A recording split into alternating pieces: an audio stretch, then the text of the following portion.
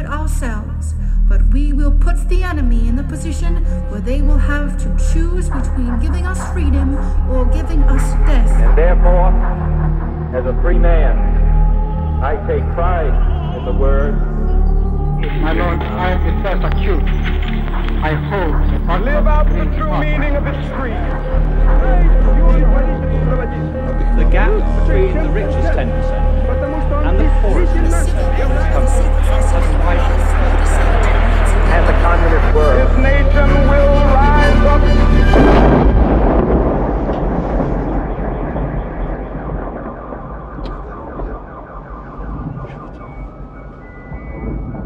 Hezký den, vítejte u dalšího pokračování podcastu Kolaps, který pro internetový deník Alarm.cz připravují Jan Bělíček a Pavel Šplíchal. V dnešním díle se zaměříme na naše oblíbené téma kulturní války. Nedávno totiž v nakladatelství Filozofické fakulty Univerzity Karlovy v Praze vyšla anglicky kolektivní monografie s názvem Central European Culture Wars Beyond Postcommunism and Populism. Česky překlad Kulturní války ve střední Evropě za hranice postkomunismu a populismu. A mezi autory této knihy najdete celou řadu lidí, které velmi dobře znáte taky z našeho podcastu. Třeba politologii Pavla Baršu a Ondřeje Slačálka nebo jejich kolegyni politoložku Zoru Hesovou. Najdeme mezi nimi ale třeba i historika Michala Kopečka, který nám tady v Kolapsu zatím jako host chybí, což budeme pravděpodobně muset brzy napravit. Všichni tito autoři a autorky každopádně v knize zkoumají různé aspekty a specifika kulturních válek ve střední Evropě. A jednou zajímavou studií věnovanou Slovensku má v této knize i politoložka nebo politická socioložka Jana Vargoučíková, která působí na Institut National de Langue et Civilisation Orientale, zkráceně INALCO, což je pařížská univerzita se zaměřením na lingvistiku a studium kultur světa. A právě Jana Vargoučíková se s námi dnes online spojila a budeme se společně bavit nejen o tomto jejím článku. Hezký den, paní Vargoučíková, a vítejte u nás v Kolapsu. Dobrý deň, pozdravujem posluchačov a posluchačky Kolapsu. Já bych na začátek vás poprosil, jestli byste mohla pro posluchače jenom velmi krátce v bodech shrnout, čemu se ten váš článek v knize Kulturní války ve střední Evropě vlastně věnuje. Tak v bodoch venuje sa tomu, ako sa kultúrne vojny, hlavne okolo tzv. Mravnostných otázok, ako sú potraty, neheterosexuálne manželstva alebo genderové vzťahy, rozdelenie genderových rolí v spoločnosti, ako sa debaty a spory o týchto otázkach premietli na Slovensku do politiky v posledných, povedzme, 5-6 rokoch a ako zmenili slovenskú politiku, ako ju posunuli, povedzme, konzervatívnejším smerom. A hlavní ale téma toho článku jsou ty anti-gender kampaně, jestli překládá se to, tak předpokládám, tak ale to anti-gender kampaně nejsou nic specificky slovenského, ani nic specificky v našem regionu východoevropským. Můžete možná vysvětlit, kde se tady ten termín bere a co vlastně označuje? Protože on to člověk tak intuitivně cítí, ale nemusí to být úplně jasný vlastně. O antigenderových kampaniách pod týmto názvom hovoria vlastne skôr sociológovia, ktorých analýzujú ako svoj predmet výskumu. A sú to teda vlastne kampane, ktoré sa kriticky vzťahujú k samotnému pojmu gender a k samotnej myšlienke toho, že rozdelenie rolí medzi mužov a ženy v spoločnosti je spoločenským konštruktom alebo je nejak historicky a spoločensky ukotvené, nie je prirodzene dané. A táto samotná myšlienka je niečo, čo ide proti určitým náboženským dogmám, napríklad proti dogme komplementarity muža a ženy. A preto sa katolícka cirkev, katolícke spolky, ale a nie iba katolícke, ale rôzne kresťanské občianske združenia, iniciatívy v posledných, dá sa povedať, už viac než 20 rokoch v celosvetovom meritku mobilizujú proti politikám, ktoré stoja na tejto myšlienke, že je teda treba nejakým spôsobom zrovnoprávniť alebo zmeniť rozdelenie genderových rolí. Vy stejným způsobem možná vlastně intuitivně přistupujeme i k tomu pojmu kulturní války, tak jako každý tuší přibližně, co pod to vlastně spadá, ale pokud bychom ten termín měli nějak jako skutečně definovat, tak jak bychom ho popsali? Co to vlastně jsou ty kulturní války? V kontexte 21. storočia a v kontexte povedzme sporov alebo polarizácií spoločenských, ktorým sa venuje táto kolektívna kniha, sú to povedzme najmä stratégie politických a spoločenských elít, stratégie polarizácie spoločnosti okolo tém, ktoré sú kultúrneho charakteru, kultúrneho vo veľmi širokom zmysle slova, samozrejme kultúrneho v zmysle sociálnych noriem, ktoré nejakým spôsobom organizujú sociálny poriadok alebo spoločenský poriadok. Čiže nie je to nutne v zmysle, pretože kultúrne vojny je starý termín, ktorý treba historici používajú v súvislosti s 19. storočím, kedy rozdiely náboženské, jazykové, národnostné polarizovali takmer totálne spoločnosti. Nie je to v tomto zmysle, je to skutočne skôr v zmysle akoby pôvodne americkom, alebo americkí sociológovia to používajú na popis americkej situácie, kedy dá sa povedať, obyčajný človek je tak ako viac menej na vážkach, ako čo si tak má myslieť teda o tých neheterosexuálnych manželstvách alebo o potratoch, vníma nuance, raz sa môže obrátiť k takému názoru, raz k inému, ale tá konfliktný rozmer je vlastne výsledkom politických stratégií elít. Já jsem se chtěl jenom zeptat, proč se tomu říká kulturní války? Proč to nejsou prostě, nevím, identitní nebo politické války? Proč je tam to slovo kultura? Tak slovo kultúra má výhodu a nevýhodu, že je pomerne široké a vágne, čiže môže zahrnúť dimenzie týchto kultúrnych vojen alebo týchto polarizačných stratégií, ktoré sú trošičku odlišné navzájom a síce jednak poprvé mravnostné otázky, to, čo sme spomínali, potraty, neheterosexuálne manželstvá, rovnosť mužov a žien. Za druhé otázky historickej pamäte, vzťahovania sa určitej populácie, určitej spoločnosti k svojej vlastnej minulosti.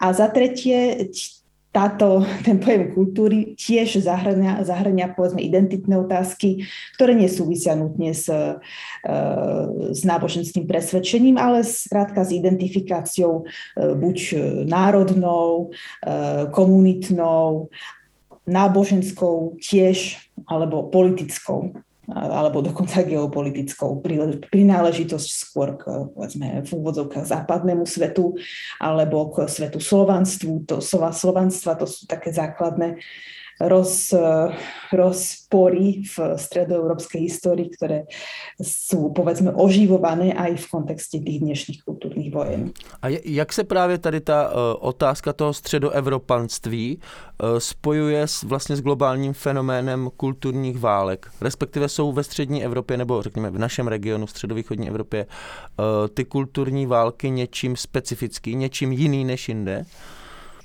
Rozhodne zrejme sú.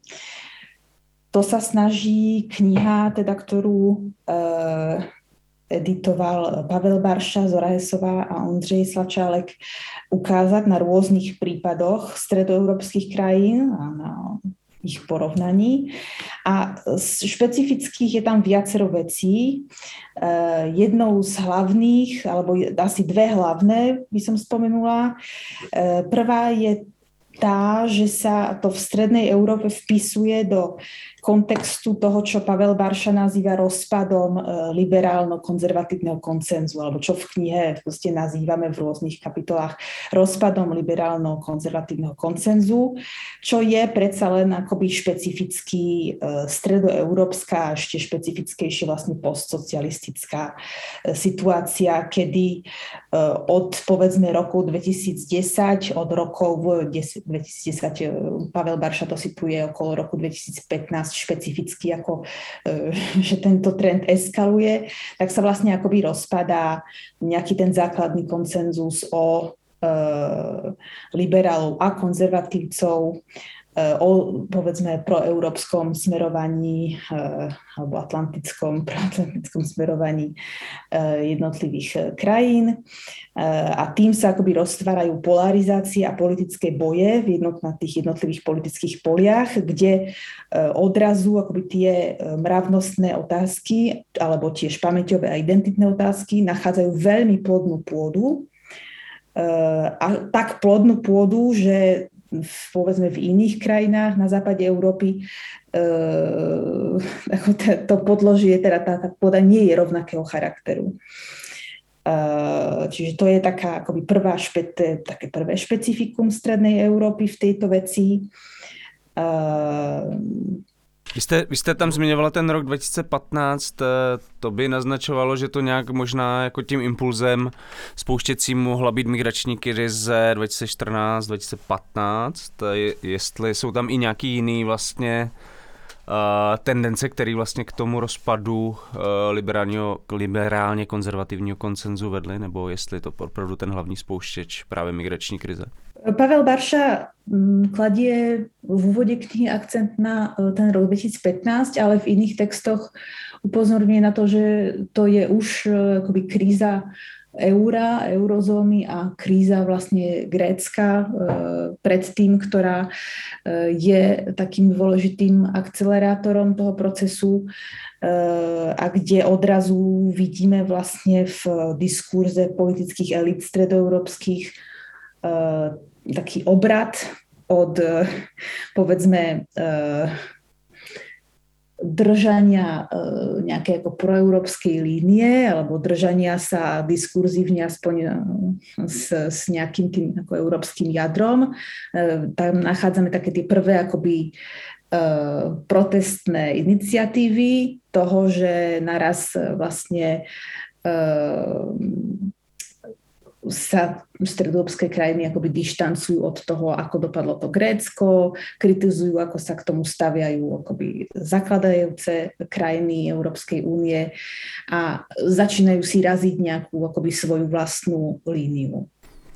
A vy jste ještě před chvilky řekla, že vlastně se ukázalo, že v těch středovýchodních zemích je pro tu kulturní válku úrodná půda, což vlastně předpokládám, jakože to je nějaký stav společnosti.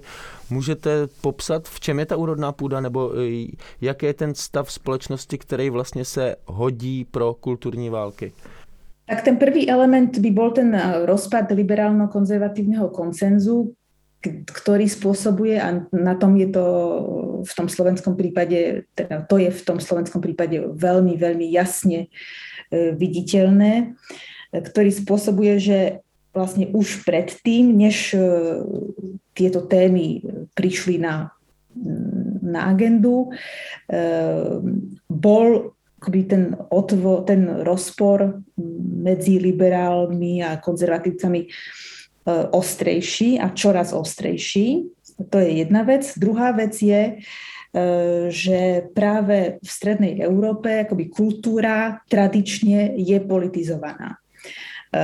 V strednej Európe tým, ako sa otázka štátnej suverenity menila tak často a povedzme štátne hranice a vzťah ku štátu bol povedzme trošku rozvoľnenejší tým, ako boli štátne entity veľmi volatilné v posledných povedzme 2 storočiach, tak to politické a mobilizácia politická často práve stála na kultúrnych otázkach, na otázkach jazyka, na otázkach národnostnej príslušnosti, na otázkach zachovania národnej kultúry a tak ďalej. Čiže akoby to prepojenie kultúra a politika je tu nastavené pomerne akoby intenzívne už ako v začiatkoch a základoch, čo neznamená žiadny ako determinizmus, to neznamená, že to tak nutne ako musí byť a bude, ale je to dôležitým zdrojom pre súčasné politické elity, zdrojom, ktorého sa môžu chopiť a ktorý funguje nejakým spôsobom v tých spoločnostiach.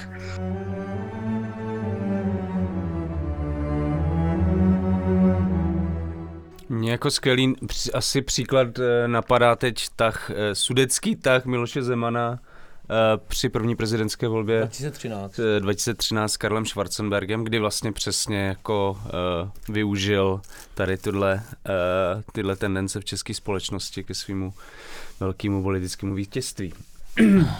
No a máš něco? Ty chtěl něco? No já jsem se chtěl už jako posunout od těch obecných definic k tomu přímo k tématu Slovenska nebo kulturních válek na Slovensku. A mě tam hodně zaujala ta první scéna, vlastně fakt scéna toho článku, kdy popisujete, že v roce 2018 po vraždě Jana Kuciaka na náměstí v Košicích, nepletu se, je to tak, ne, se sešli dva davy. A vlastně jeden intenzivně požadoval vyšetření té vraždy a asi demonstroval proti korupci a druhý menší dav v jiném rohu toho náměstí brojil proti přijetí Istanbulské úmluvy a mě zajímá vlastně proč jste si vybrali vy to tam potom samozřejmě vysvětlujete, ale chtěl bych to slyšet, proč jste si vybrala tady tu scénu, proč pro vás je důležitá a v čem a jaký je vlastně rozdíl v těch dvou davech, protože člověk by řekl, že v podstatě to jsou dvě věci, které se vůbec nemusí být, že by ty lidi mohli být na obou demonstracích klidně někteří. Presne tak a tiež si myslím, že by vlastne účastníci jednej demonštrácie teoreticky mohli byť aj na tej druhej. To neznamená, že sú to ako nejaké konštituované, skutočne ako piliere odlišné v tej slovenskej spoločnosti. Je to scéna, ktorá mňa v podstate viedla k tomu, že som sa tým začala zaoberať. Okrem toho, že v tom období 2017-2018 už som ako vnímala aj na diaľku relatívne, teda občas na diaľku, občas zblízka, že na Slovensku veľmi dobre fungujú a cirkulujú konšpiračné teórie spojené s gendrom.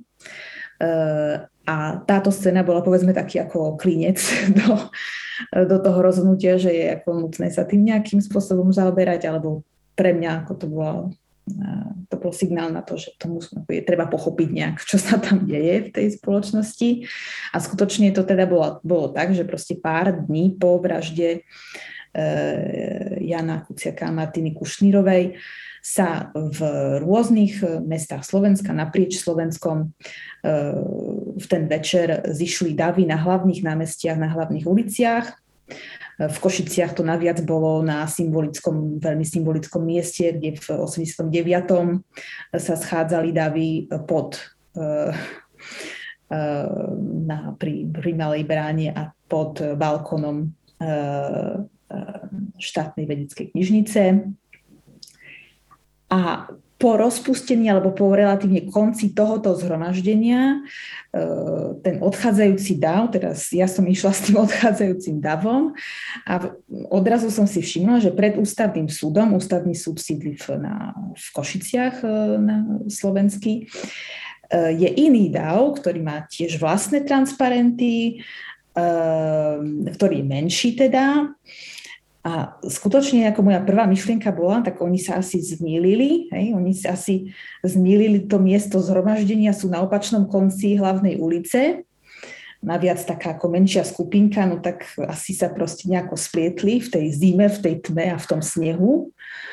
A keď som sa prizrela bližšie, tak to bola skupinka, ktorá bola zhromaždená okolo kňaza, ktorý držal okolo obraz Panny Márie. A keď som sa ich teda opýtala, prečo sa zhromaždili, tak mi vysvetlili, že sa zhromaždili preto, že protestujú teda proti ratifikácii Istanbulského dohovoru a že je to strašne dôležitá otázka, že je to otázka budúcnosti našich detí a že by som sa teda mala pozrieť na stránku Slovenský dohovor za rodinu a tam sa všetko dozviem. Takže to zmatení bylo trošku hlubšího charakteru, dejme tomu. Áno, tak dá sa to tak nazvať, ale to, čo je na tom zaujímavé, ja to neříkam, ale to, čo je na tom zaujímavé, je, že to krásne ukazuje, akým spôsobom tie, povedzme, mravnostné otázky dostali silný politický význam pre určitú skupinu obyvateľov. Tak silný význam spoločenský a politický, že ten večer, kedy po celom Slovensku sa konali protesty následkom vraždy Jana Kuciaka, tak ten večer určitá skupina ľudí za dôležitejšie považovala protestovať proti Istanbulskému dohovoru. A obe skupiny tam boli v podstate na proteste, ktorý sa sám označoval ako nepolitický, ako otázka morálnych postojov, na jednej strane morálneho postoja odsúdenia vraždy nevinného človeka, vraždy novinára, odsúdenia korupcie v štáte. Na proteste sa účastnili, som presvedčená, tak ľudia s pravicovým ako ľavicovým presvedčením, tak liberáli ako konzervatívci. Na druhej strane hlavnej ulice takisto ľudia, ktorí by povedali, že sú tam z dôvodov morálnych, že to neznamená, že podporujú tú alebo inú politickú stranu, sú tam pre budúcnosť svojich detí, preto ako chcú, aby táto krajina vyzerala za 30 rokov. Ale přesto ty davy jsou spolitizovaný, nebo ne? Samozrejme, že keď sa niekto ocitne na proteste na ulici, tak už to je pomerne ako vysoký stupeň mobilizácie.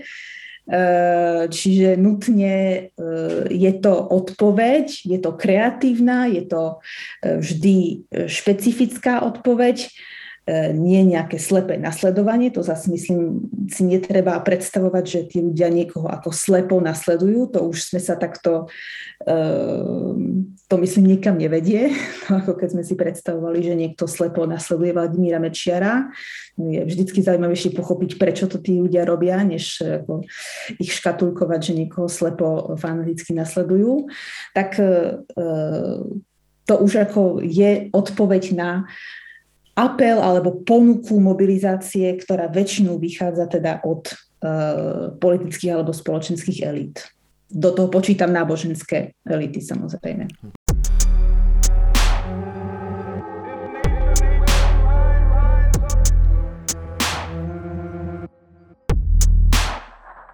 Vy jste mluvila o těch konspiračních teoriích, já si dokážu třeba představit, co jsou to konspirační teorie v souvislosti s migrací nebo na nějaký geopolitický úrovni, s covidem, hybridní válka a tak dále, ale jako vlastně, co jsou to konspirační teorie v souvislosti s genderem, s touhle agendou? Jako tam už si nic moc konkrétního možná nepředstavuju, takže by mě to zajímalo, co máte tím na mysli.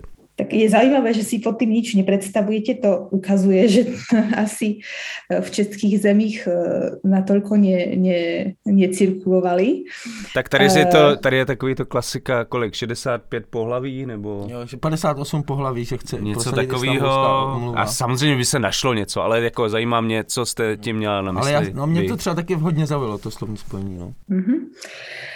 Tak trebárs práve na stránkach Slovenského dohovoru za rodinu. Samozrejme, ten názov je jasné echo protestné proti názvu Istanbulského dohovoru, čiže je to ako poďme sa spojiť za dohovor za tradičnú rodinu v úvodzovkách.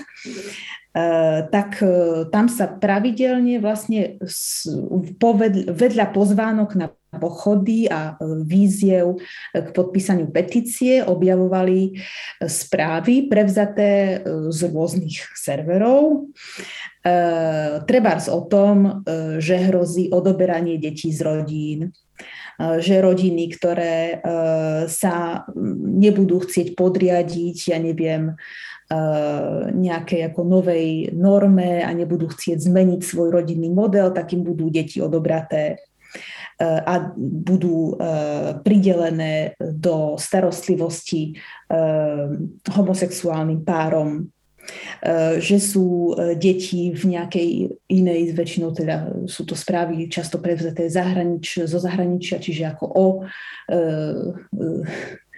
povedzme situácii ako dekadentnej v Spojených štátoch a o dekadencii západu, kde treba sa dozvedáme, že dochádza ku krádežiam detí, alebo sa dozvedáme, to sú také potom úsmevnejšie, menej tragické, konšpiračné teda správy dezinformačné o tom, ako sa žena zosobášila s lampou, že už teda bude možné proste ako čokoľvek, hej. Keď sú uzákonené neheterosexuálne manželstva, tak to je vlastne tá ako slippery slope a skončí to tým, že proste sa tu že sa budeme môcť zamilovať do skrine a tak ďalej. Všechno moc imaginaci prostě. A to sú... Ale že to mělo docela už tady ten předchozí příklad, že měl trošku už podle mě trošku naběhnuto třeba ke QAnonu americkému a tak dále. Že ta inspirace je tam evidentní. A tady v tomhle konkrétním případě šíří tenhle typ informací i katolická církev na Slovensku.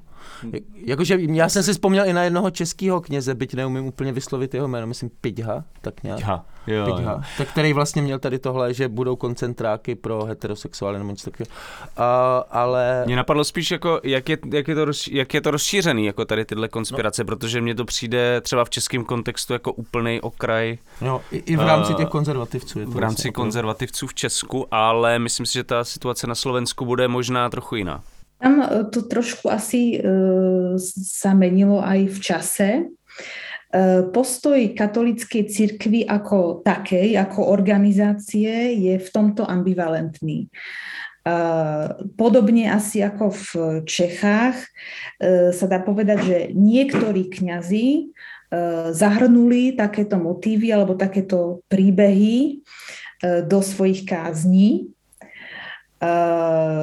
Známy tým samozrejme je dnes Marián Kufa, kňaz, ktorý sa potom aj oficiálne zapojil do antigendrovej kampane a bol jedným z hlavných predstaviteľov Slovenského dohovoru za rodinu a viedol pochody proti Istanbulskému dohovoru.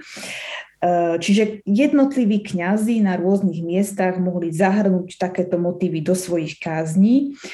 Oficiálne, ale treba v pastierských listoch Konferencie biskupov Slovenska, takže nenájdeme takéto príbehy proste šialené, dystopické, konšpiračné. Nájdeme tam, povedzme, skutočne to ideové jadro, čiže akoby odmietnutie princípu genderových rolí ako spoločenského konštruktu, odmietnutie princípu neheterosexuálnych manželstiev a tak ďalej. To sa opakuje, to nie je nový motív. Samozrejme, katolícka cirkev proti týmto reformám alebo proti týmto zmenám spoločenských mravov stojí dlhodobo a tým pádom v podstate podporovala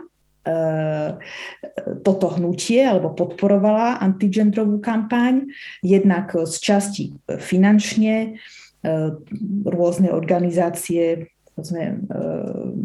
rôznym spôsobom, ale tiež komunikačne, čiže pred kostolmi boli teda banery s pozvánkou na tieto pochody organizované Slovenským dohovorom. Čiže takýto spôsob prepojenia tam existoval, ale ako taká Konferencia biskupov Slovenska samozrejme neprevzala na svoje stránky z nejakých úplne pochybných webov tieto šialené príbehy. A zároveň jste tam, myslím, zmiňujete v tom svém článku, že mluví o těchto jevech společenských jako o nějaké kultuře smrti. To je vlastně ta ale už oficiální jakoby retorika. To je oficiálny jazyk, to je termín, ktorý zaviedol Jan Pavol II v roku 95 už v encyklike Evangelium Vitae a to je vlastne akoby doktrína, v podstate súčasná doktrína cirkvi, z ktorej sa potom ideovo odvodzuje postoj ako k genderovým politikám, tak k potratovým politikám a ďalším. Mě zaujalo to jméno Jan Pavel II., protože si pamatuju, když byly ty největší protesty v Polsku proti potratové legislativě PiSu, tak vlastně Agnieszka Graf, polská feministka a publicistka, zmiňovala taky Jana Pavla II. Jako jednoho z vlastně, jak to říct, zakládajících v podstatě duchovních, kteří stáli za obnovením tohohle tématu protipotratové agendy v Polsku.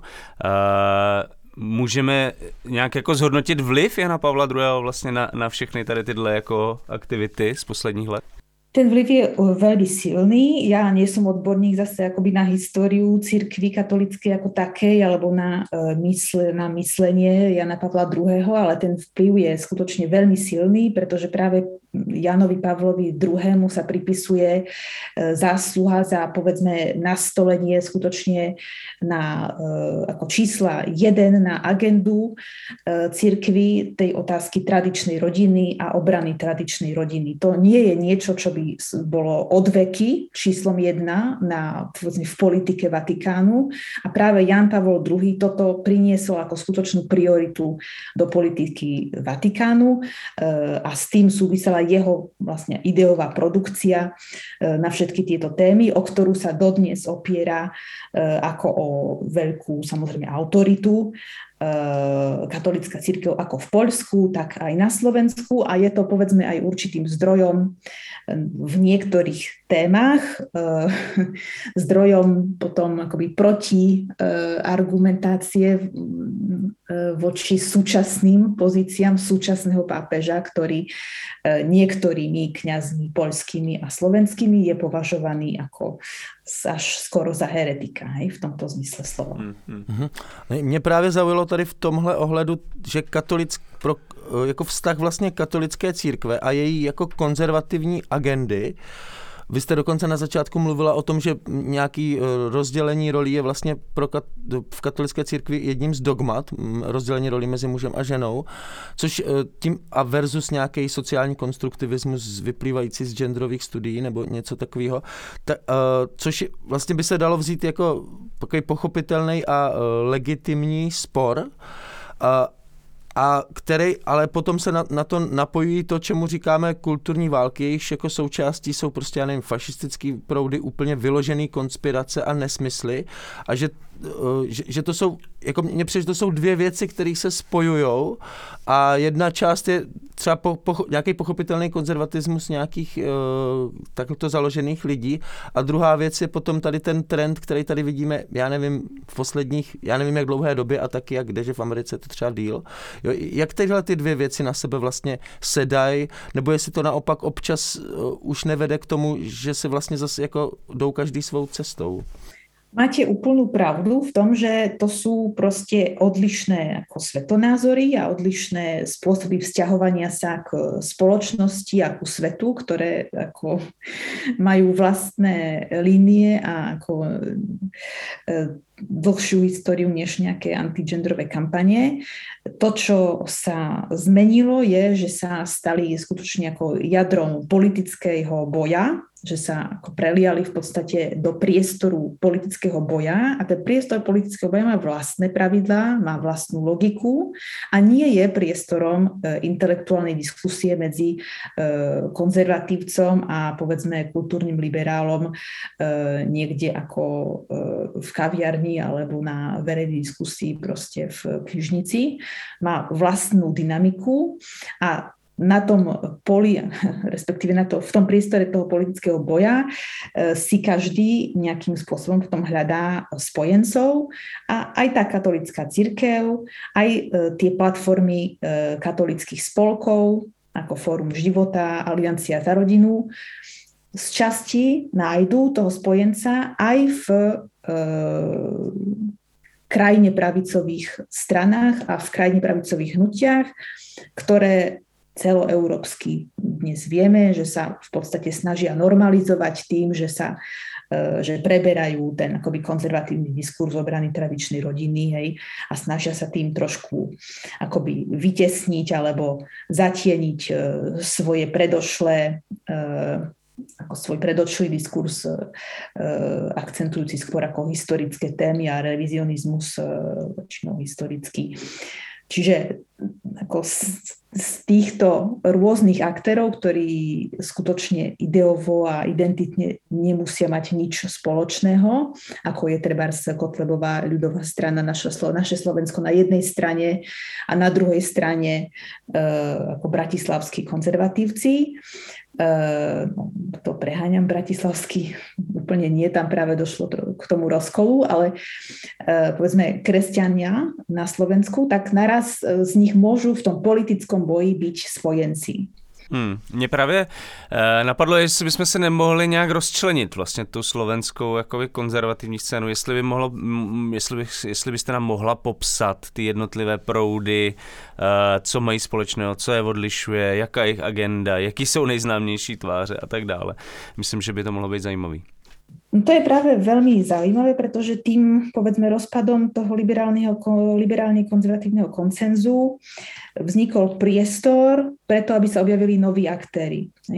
Logicky proste, keď z toho politického priestoru vypadne jeden silný aktér, ktorý dovtedy mal monopol na, povedzme, v úvodzovkách kresťanský hlas. To bola tá KDH, kresťansko-demokratické hnutie, tradičná kresťansko-demokratická strana, hlavná opozičná sila proti Vladimirovi Mečiarovi, čiže veľký kredit, morálny, politický a tak ďalej. Tak táto strana je v rokoch 2010 v totálnom rozklade, v totálnej kríze.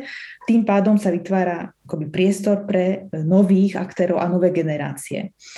A vstupujú do toho priestoru ľudia, ktorí majú, povedzme, liberálno-konzervatívnu orientáciu, ktorí sú ako otvorenejší aj smerom ako k liberálnym otázkam, alebo sú nejak vnímajú to, že trebárs potraty alebo nie heterosexuálne manželstva, že to je otázka, kde v spoločnosti nie je zhoda a preto nestoja za totálnym presadzovaním akoby zákazov.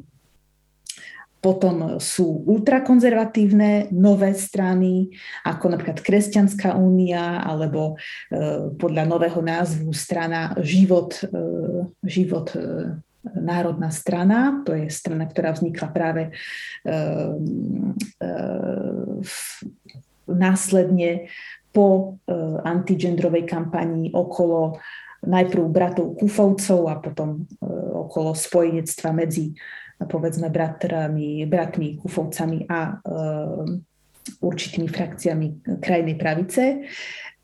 Čiže sú tam jednak také ako liberálne konzervatívne krídlo, ktoré má okolo seba aj veľmi zaujímavé inštitúcie, bratislavské väčšinou zamerané na vzdelávanie mladých alebo vzdelávanie mladej kresťanskej elity. To sú naozaj veľmi zaujímavé ako takzvané večerné a víkendové programy, kam sa študenti môžu zapísať popri vysokoškolských štúdiách a majú pripravený proste úžasný program diskusí práve na témy ako potraty a manželstvo a sú pripravovaní vlastne byť tou novou konzervatívnou elitou a takých inštitúcií je viac. Potom tiež v tomto prúde, povedzme, konzervatívnom, ale sú intelektuálne orientovanom, tak existujú na Slovensku pomerne významné konzervatívne médiá, online médiá, ktorých je dnes viacero, čo je tiež dôsledkom ako roztrieštenia vlastne v tej situácii krízy.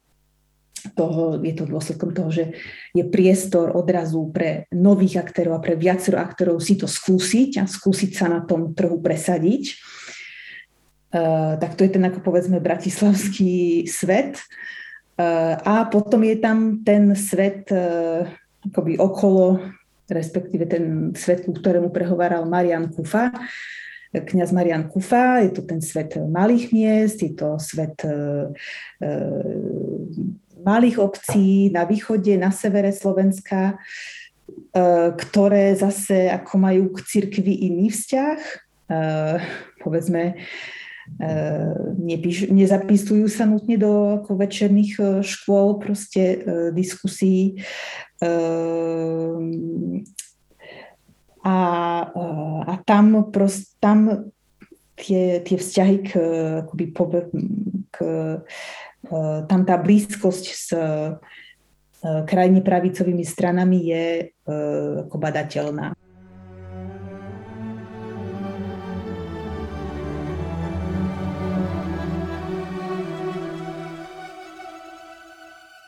Všechny podcasty Alarmu jsou volně dostupné pro kohokoliv a mohou vznikat pouze díky podpoře našich čtenářů a posluchačů. Podpořte Alarm v naší stálé kampani. Odkaz najdete na našem webu a Facebooku.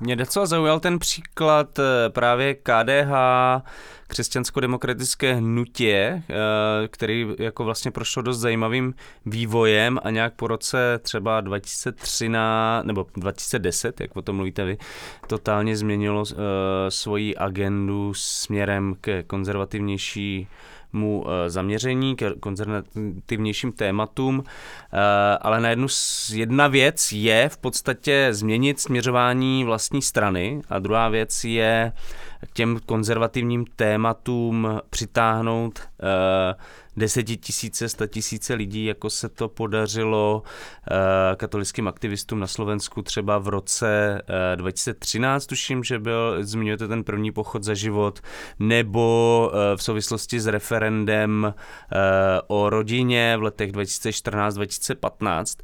Zajímalo by mě vlastně, čemu konzervativci tomu úspěchu vděčí, protože asi to nebude jenom tím, že změnili strategii a začali mluvit trošku jinak. Možná tam budou v tom hrát roli i jiné věci.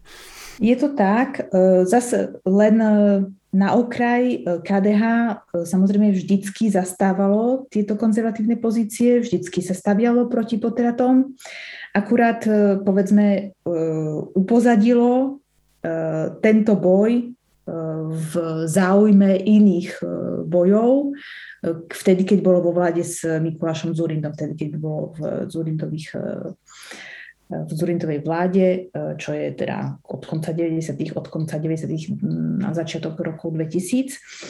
Aj tam sa KDH snažilo presadiť ústavné zmeny, ktoré by umožnili treba ako silnejšiu ochranu manželstva ako zväzku muža a ženy a silnejšiu ochranu života od momentu počatia, ale nebol to vtedy ten akoby hlavný boj. Tým hlavným bojom sa to stalo v momente, keď sa KDH dostalo do silnej krízy a potrebovalo nájsť akoby tú svoju kartu. No a ako hlavnú kartu si kresťansko-demokratická strana našla tieto vlastne mravnostné témy. A v niečom možno paradoxne, ale myslím v zásade nakoniec logicky, keď chcete akoby sa odlíšiť od svojich bývalých trebárs ako koaličných partnerov tým, že ste konzervatívec, tak práve v krajine, kde sú vlastne skoro všetci konzervatívci, práve v krajine, kde vlastne konzervatizmus je mainstream, tak sa musíte odlišiť tak, že budete ešte väčší konzervatívec.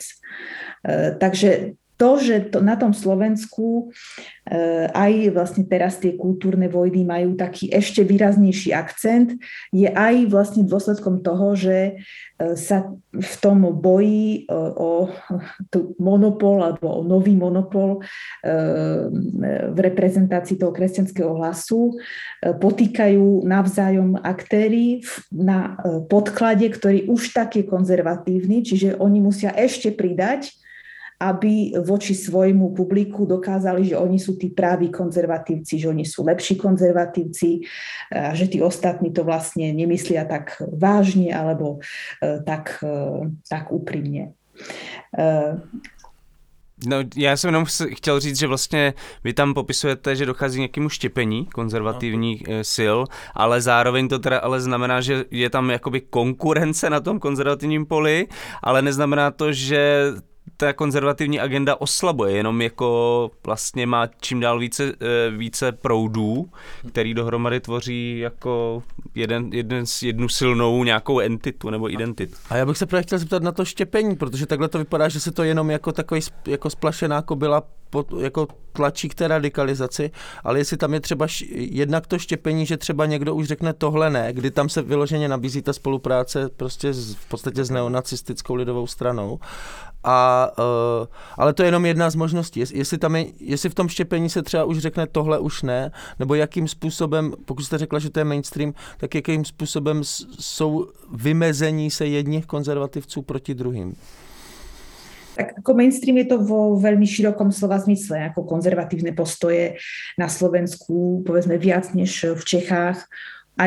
Aj preto, aj keď to nie je samozrejme, nemá priamu súvislosť, aj preto, že o mnoho viac ľudí sa hlási ku kresťanstvu, o mnoho viac ľudí chodí pravidelne na bohoslúžby, to znamená má nejaký vzťah ku cirkvi a o mnoho viac ľudí je socializovaných, povedzme v náboženských spolkoch alebo proste v cirkevnom prostredí, než v Čechách. A to štiepenie je pomerne jasné a súvisí s tým, že je jasné v zmysle, že určité prúdy skutočne povedia, že tam už nie, že teda povedzme bratia Kufovci prekročili určitú červenú líniu. A v zásade, aspoň ja tam vidím 3 prúdy. Jednak, keď teraz začneme od tej radikálne pravicovej strany, tak tam je ten prúd, povedzme, bratov Kufovcov dnes už ako iných reprezentantov, ako Tomáš Taraba, ktorý vedie práve spomínanú stranu Život, národná strana. Teda ľudí, ktorí sa po tej hlavnej antigendrovej kampani 2016-2020 zhruba spojili s krajnou pravicou, boli na ich volebných listinách a dostali sa, povedzme, niektorí do parlamentu na listine Kotlebovej strany, alebo aj na lokálnej úrovni, nenutne na národnej, dostali sa proste do politiky. A je to vlastne teda ultrakonzervatívna orientácia a naviac orientácia geopoliticky smerom na východ. To skutočne je smer, ktorý má aj akoby diskurs o tom, kam Slovensko patrí geopoliticky.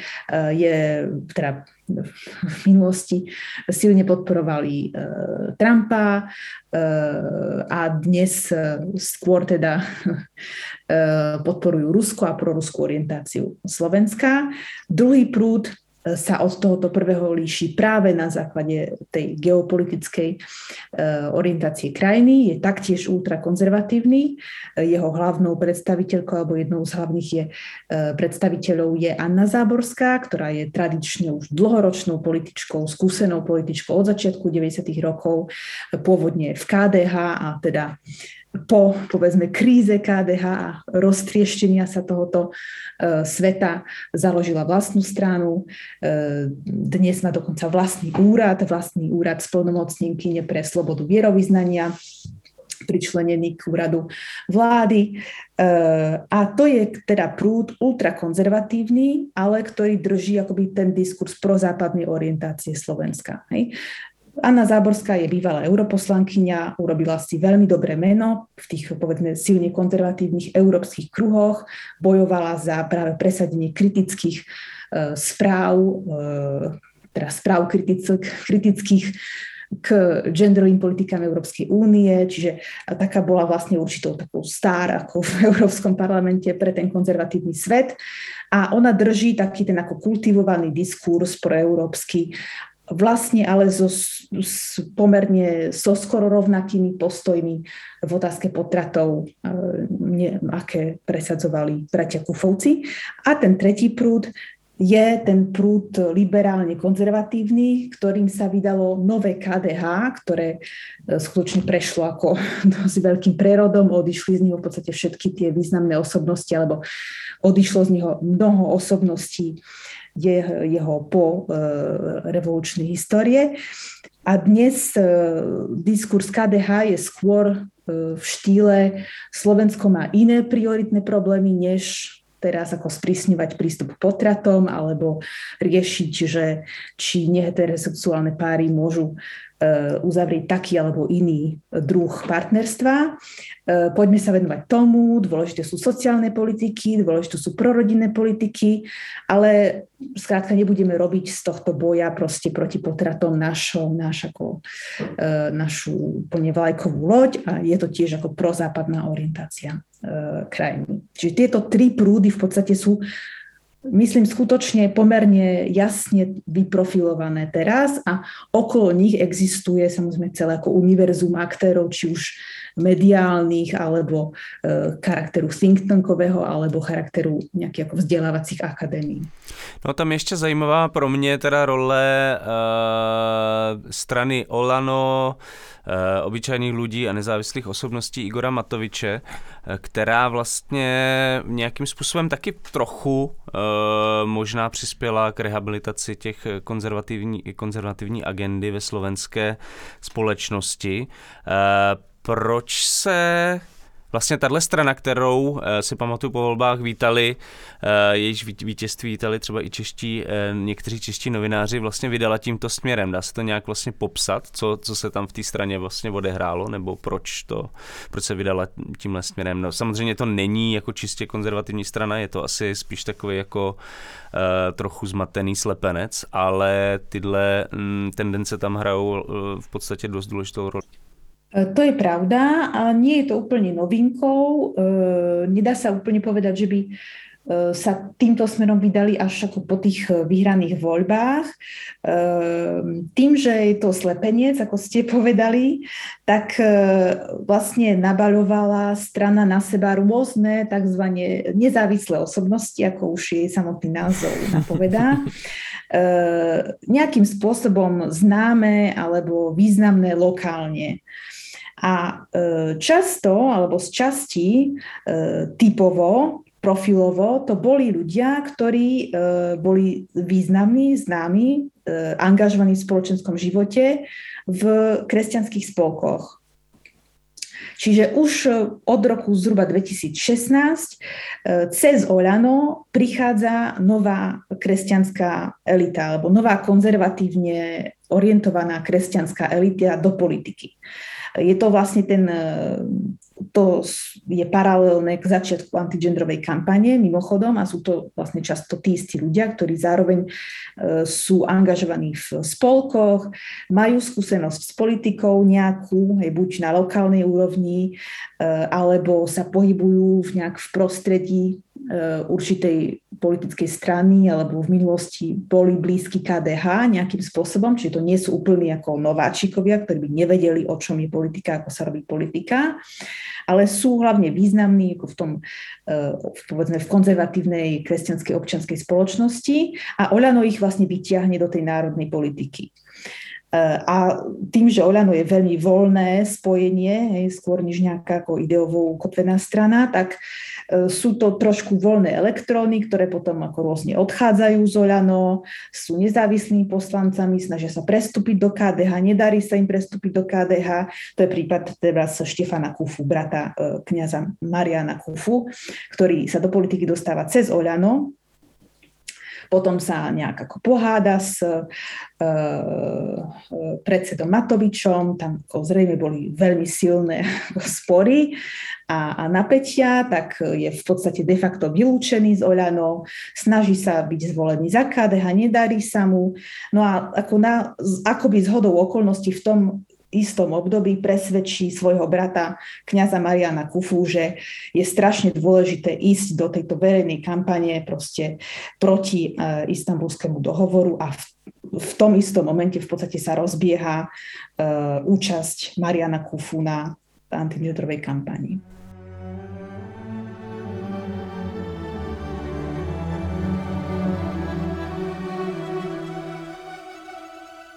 A já bych se tady, protože už nám jako trošku dochází čas a zatím, když jsme měli mluvit o kulturních válkách, tak zatím vlastně si povídáme o pochodu konzervativců Slovenskem. Takže bych se chtěl zeptat... v pohodě. Je to v pohodě, ale chtěl se zeptat, co to dělá vlastně s tou že na válku musí být dva, tak co ta druhá strana, jako jak reaguje jednak kdo ji tvoří a jakým způsobem reaguje tady na ten konzervativní prostě obrovský nějaký posílení těch tendencí a jde mi nejen o nějaký jako městský liberály nebo jako vzdělaný vrstvy, kterým to třeba není příjemný, ale jde mi i třeba o jako Roberta Fica vlastně. No, v zásade to má skutočne ako veľmi konkrétne dopady. Jednak prvý taký dopad je, že sa skutočne ako zintenzívnila polarizácia okolo tej deliacej línie liberáli konzervatívci až ako neuveriteľným spôsobom, by som povedala.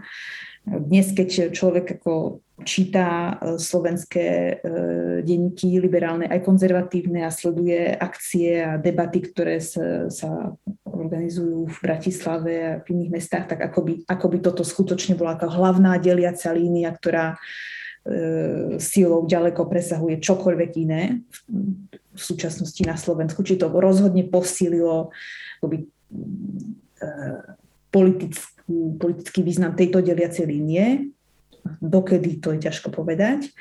Druhý dopad veľmi konkrétny je, že to spôsobilo opäť aspoň v strednodobom horizonte odklon konzervatívny alebo konzervatívny posun celého politického poľa. Smer je toho výborným príkladom, ako spomínate. Robert Fico, ktorý sa vždy prehlasoval za ateistu, veľmi pragmaticky v podstate od určitého momentu, zhruba od roku 2014 asi pristúpil na určité vyjednávanie s katolíckou cirkvou a začal podporovať konzervatívne politiky. Ale netýka sa to len Smeru, týka sa to aj v podstate strán, ktoré sú dnes koaličnými partnermi Oľano, čiže ako je vidieť shift celého politického poľa v podstate smerom ku konzervatizmu. A koho sa to netýka?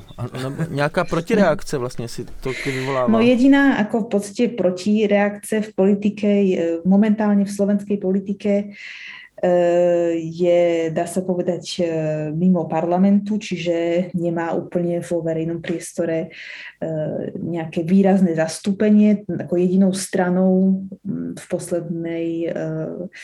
posledných volebných kampaniách, ktorá sa sama označovala ako liberálna a sama produkovala nejaký protidiskurs, tak to bola strana Progresívne Slovensko, ktorá, ako vieme, sa nedostala nakoniec do parlamentu.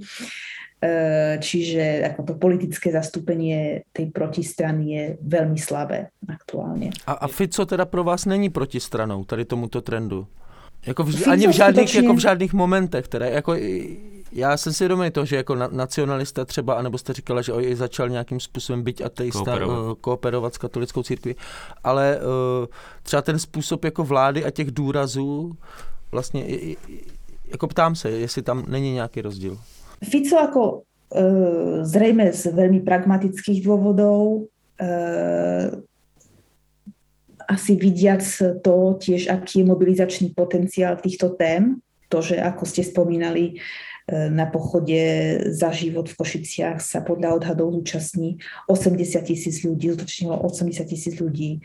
Petíciu za referendum za rodinu v roku 2014 podpísalo skoro 400,000 ľudí. To sú na 5 miliónovú krajinu nezanedbateľné počty, tak vidiac tento silný mobilizačný potenciál týchto tém si asi logicky predseda strany Smer povedal, že tak ako nepôjde proti a vlastne sa vyjadruje v podobných, teda podporuje požiadavky antigendrovej kampane, ale jazykom, ktorý je samozrejme trošku iný, než je jazyk náboženských aktérov alebo aktérov, ktorí používajú povedzme, referencie na katolícke dogmy a tak ďalej.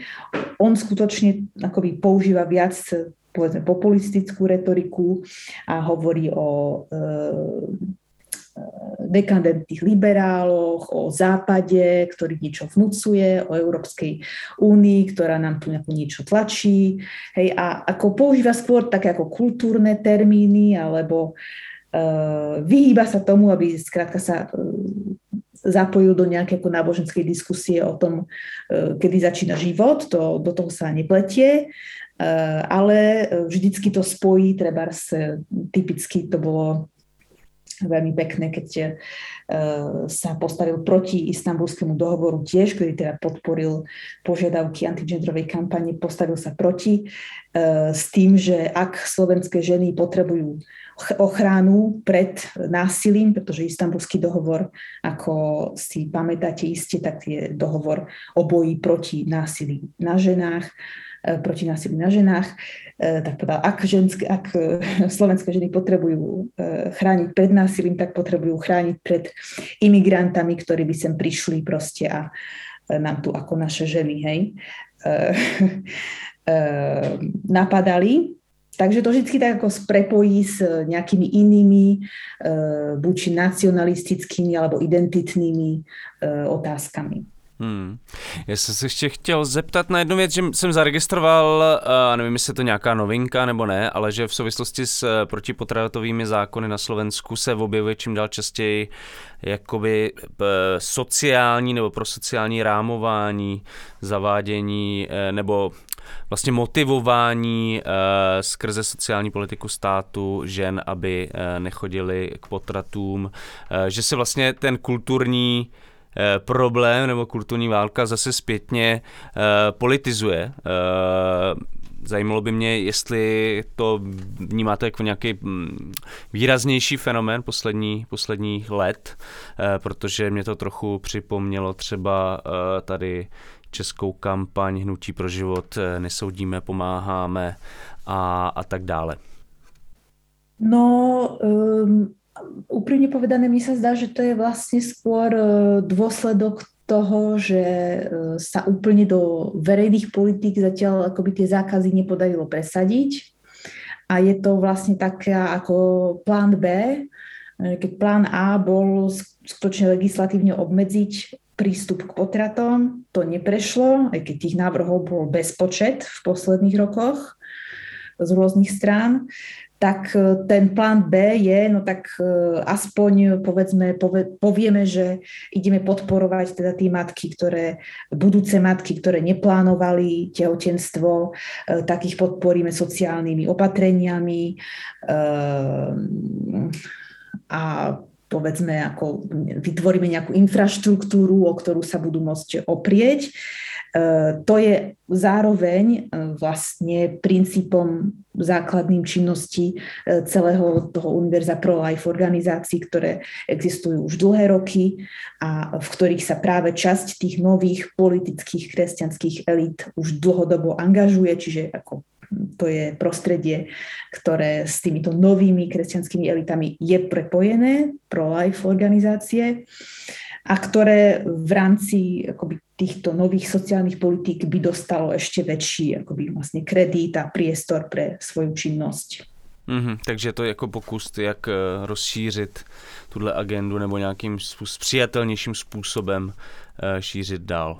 No a existují nějaký podobný příklady toho, jakým způsobem se vlastně tady ta kulturně válečnická politika promítá do nějakých potom konkrétních opatření, který bychom už vlastně potom mohli označit za normální politický rozhodnutí a klasická debata o nějaké jako politice ve smyslu nějakého rozhodnutí vlády, který má nějaký důsledky prostě a dopady. Tak treba tie návrhy k potratom, tam v posledných pár rokoch to viackrát bolo skutočne na hrane, kde ako nebolo vôbec jasné, že to neprejde dopredu. Čiže to ako kľudne mohli byť zmeny v potratovej politike slovenskej nakoniec. Podobne je to s Istanbulským dohovorom, dodnes ako ratifikovaný nebol, tá ratifikácia bola v podstate odložená do nejakého ako neznámeho časového horizontu, čiže to sú ako konkrétne politické dopady, čo sa týka verejných politík. Já bych se vás chtěl zeptat jenom, Jaký vlastně očekáváte teďka budoucí vývoj na té slovenské konzervativní a ultrakonzervativní scéně? Myslíte, že bude docházet spíš k větší radikalizaci, nebo není možný v podstatě teď odhadnout, co se bude dít? Zajímá mě jako nějaký výhled. No, je ťažko samozrejme ako prorokovať v týchto veciach. Tu by som možno nadviazala na to, o čom sme hovorili ešte pred samotným našim rozhovorom. A síce na to, že momentálne tá rezonancia týchto tém oslabila trošku v dôsledku pandémie. Samozrejme, tieto témy sa už nie sú číslo 1 na verejnej agende. A dá sa povedať, že tie ako dystopické obrazy o rozpade tradičnej rodiny, o tom, že ako budeme všetci musieť zmeniť spôsob, akým žijeme a náš pohľad na to, čo to znamená mať dieťa, čo to znamená byť rodičom, čo to znamená byť manželom, čo to znamená byť partnerom, tak tieto dystopické obrazy nahradili iné dystopické obrazy, zase ako súvisiace s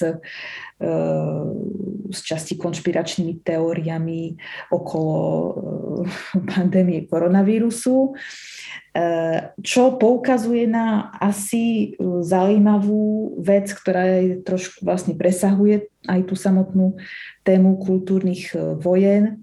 A síce to, že vidíme, do akej miery trebárs ten spoločný motív u antigendrových kampání, ale teraz aj vlastne tých antivaxerských mobilizácií a predtým u antimigrantských mobilizácií a demonštrácií, tak ako ste to spomínali, je to, že mobilizujúce sú v tom dnešnom období vlastne tie dystopické scenáre, čo súvisí s tým, čo mnohí samozrejme konštatujú už pár desaťročí, ako v podstate koniec veľkých ideológií a koniec veľkých utopií.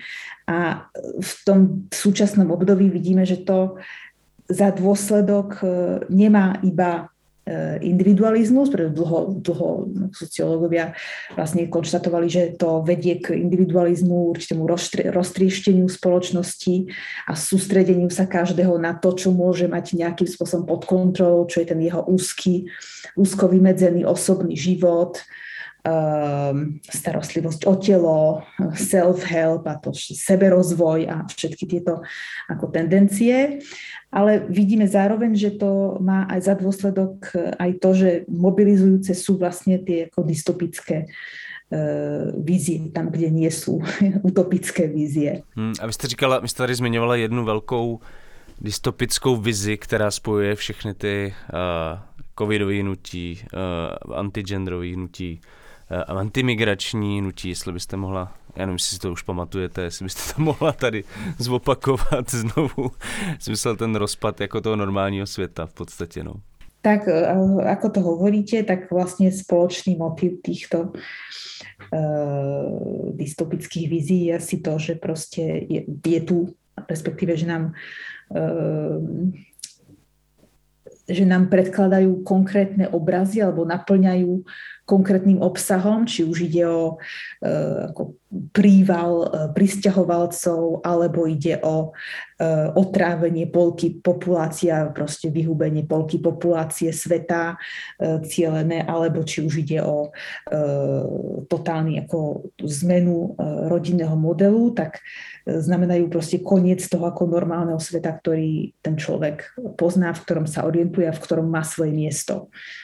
To, že tá hrozba, že príde nejaký svet v dohľadnej dobe za jeho života, v ktorom nebude mať miesto a v ktorom sa nebude už akoby orientovať. Tak moc krát děkuju, protože my už nemáme čas na další rozvinutí tohle tématu, když mě napadá asi dalších 10 otázek, ale bohužel musíme končit. O kulturních válkách, sílícím konzervatismu, protipotratovém a protigendrovém hnutí nejen na Slovensku jsme si dneska povídali s politoložkou a socioložkou Janou Vargoučíkovou, která momentálně působí na Pařížské univerzitě INALCO. Paní Vargoučíková, mockrát děkujeme, že jste si na nás dneska našla čas a že jste byla u nás v Kolapsu. Díky, mějte se skvěle a zase někdy naslyšenou. Děkujeme, naslyšenou. To už je z dnešního kulturně válečnického kolapsu skoro všechno. Ještě předtím, než se úplně rozloučíme, bych vám rád připomenul, že všechny díly Kolapsu jsou v plné verzi a zdarma dostupné na všech streamovacích platformách. Pokud Kolaps pravidelně posloucháte a máte ho rádi, zvažte prosím podporu Alarmu v dlouhodobé kampani na portálu darujme.cz. Dost nám taky pomůže, pokud naše podcasty ohodnotíte nebo okomentujete tam, kde je zrovna posloucháte. A velmi samozřejmě děkujeme těm, kteří nás už podpořili nebo podporují, protože bez vás by nemohl deník Alarm existovat a tím pádem by nemohl existovat ani tento náš podcast. Mockrát vám za to děkujeme. A tohle už je opravdu úplně všechno z dnešního Kolapsu. Ze studia Mr. Vombat se loučí Jan Bělíček a Pavel Šplíchal. Mějte se skvěle a budeme se na vás těšit zase u dalšího dílu našeho podcastu Kolaps. Čau. Čest.